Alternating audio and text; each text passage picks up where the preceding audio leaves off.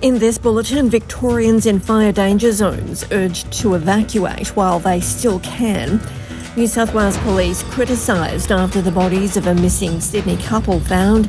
And in sport, Danill Medvedev bounces back after his loss in the Australian Open final. With the latest SBS News, I'm Deborah Broad. The New South Wales Police Commissioner has been criticised for apparently expressing gratitude to the alleged killer of a Sydney couple whose bodies have been found after a week of searching. The accused allegedly drew police a map of the property in Bungonia near Goulburn, where he had put the bodies of Luke Davies and Jessie Baird. Karen Webb had said she was very grateful for that assistance, a phrase that some friends of the couple objected to. Assistant Commissioner Michael Fitzgerald has defended that choice of words to Radio 2GB. You know, I'm very surprised with the criticism the Commissioner's got. She's been nothing but supportive. She's given us every resource known to man and woman to achieve the results we've got. So those words were words that, you know, I can say that were reiterated by us. We're incredibly grateful that we could bring some resolution as early as possible to the families. Victorians have been told to flee fire danger zones while they still can before extreme conditions descend on the state. Country Fire Authority Chief Jason Heffernan has asked anyone left in the area who is planning to defend their home to reconsider, as no houses are designed to survive catastrophic conditions. The Bayendine bushfire raging northwest of Ballarat has already burnt through more than 21,000 hectares, with forecast temperatures to be in the high 30s, with wind gusts of up to 80 kilometres an hour. The danger is set to increase from midday.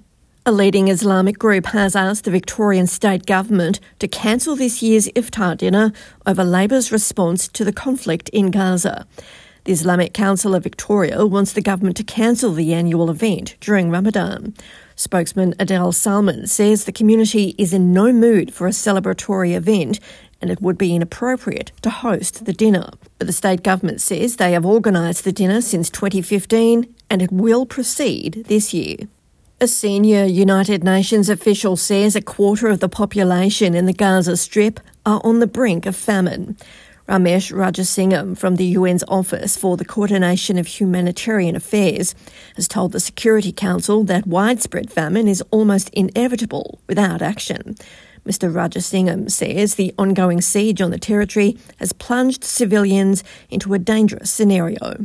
Here we are at the end of February with 1 in 6 children under 2 years of age in northern Gaza suffering from acute malnutrition and wasting.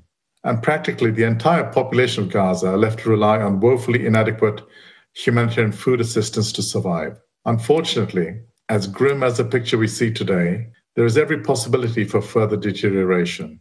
Military operations, insecurity, and extensive restrictions on the entry and delivery of essential goods have decimated food production and agriculture. The Greens are calling for negative gearing to be axed as a condition of their support for Labor's landmark housing bill.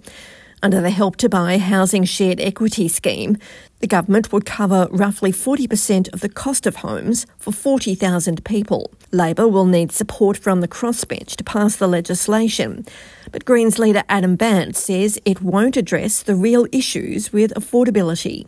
If Labor wants our support, then tackle the causes of the housing crisis that are hurting millions of renters and first home buyers by fixing negative gearing and capital gains tax discounts, capping and freezing rents and building more public housing. That's how you address the housing crisis. But as things stand, Labor is refusing to tackle the cause of the housing crisis and backing wealthy property investors. A dedicated group of friends are getting ready to climb Mount Everest to raise money for a First Nations mental health centre. The group, called the Black Trekkers, hope to raise $50,000 for the first Aboriginal and Torres Strait Islander lived experience centre.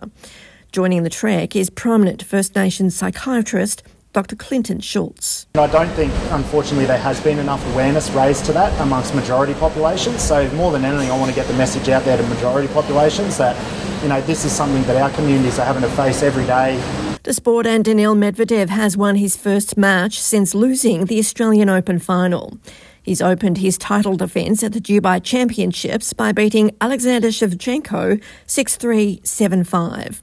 I'm Deborah Groark. This is SBS News.